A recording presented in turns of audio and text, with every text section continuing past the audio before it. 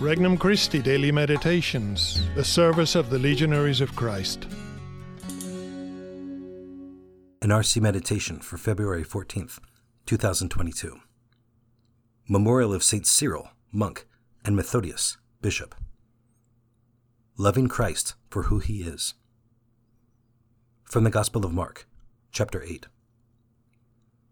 The Pharisees came forward and began to argue with Jesus, seeking from him a sign from heaven to test him.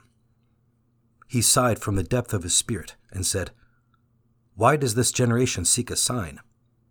Amen, I say to you, no sign will be given to this generation." Then he left them, got into the boat again, and went off to the other shore. Introductory Prayer. Lord, I can be so cold to your salvific presence as I hurry about living the moment and becoming so sufficient unto myself. There is little wonder that I find it hard to bring myself to prayer, to use faith to know you, divine love to live in you, and theological hope to trust in you. I approach you now, wanting only to be a more faithful disciple of your kingdom. Petition. Lord, grant me a faith that will console your heart. First reflection. Sending Christ away. G.K. Chesterton once asserted, "The Christian ideal has not been tried and found wanting. It has been found difficult and left untried." Jesus truly loves us and would never refuse a humble soul the true goods he needs for fulfillment and salvation. If our wants, like those of the Pharisees, end up leaving God silent and our spiritual life cold, it may be a call for us to purify our hearts of the remaining dregs of our self-centeredness. We should carefully avoid the attitudes and words that repel Christ. Christ will not let himself be loved for who he is not, and he will not indulge the desires we have for who we are not.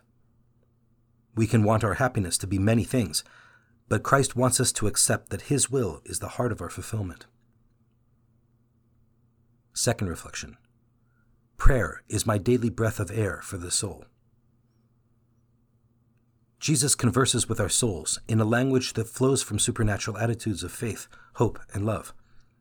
He will remain silent, however, if we drag him down to the small, narrow framework of our reason and calculations, wanting to figure it out for ourselves before we will act. Jesus does not want to be Superman, who comes into our lives only when things are really bad and all is lost. Rather, Christ intervenes because he wants a life of communion and grace day after day, sharing his life with each and every soul. He wants our living in fidelity and childlike trust to be like breathing the air. Third reflection. The signs that bring Christ to us. Christ did give us sure signs of his daily presence in our lives. The first is the sign of the cross. Only faith will unlock its mystery and bring us to the encounter between our sin and God's mercy. Sin is at the heart of the worst that can go wrong with our life. The sign of the crucified one is its cure. Faith will permit us, as it did the good thief, to see Christ's love at the center of the universe and the world being drawn towards it as if into a vortex. Another sign he left us is the Eucharist. It is the most powerful sign because it contains the author of the sign himself. Christ humbles himself to stay with us at all costs. Under the appearance of bread and wine, he reveals what he wants to be for our souls. Under the veil of the sacrament, we learn to encounter Christ personally as pure love. On the night he was betrayed, he showed the depth of his love. Let these signs be the love language by which we talk to Christ in the way he wants to be known, loved, and adored. Conversation with Christ. Christ, let my prideful demands melt away before a mature encounter with your divine love. Keep my immaturity from impeding the expansion of your kingdom. Rather, let me humbly accept my need to change the way I relate to your true plan for my life.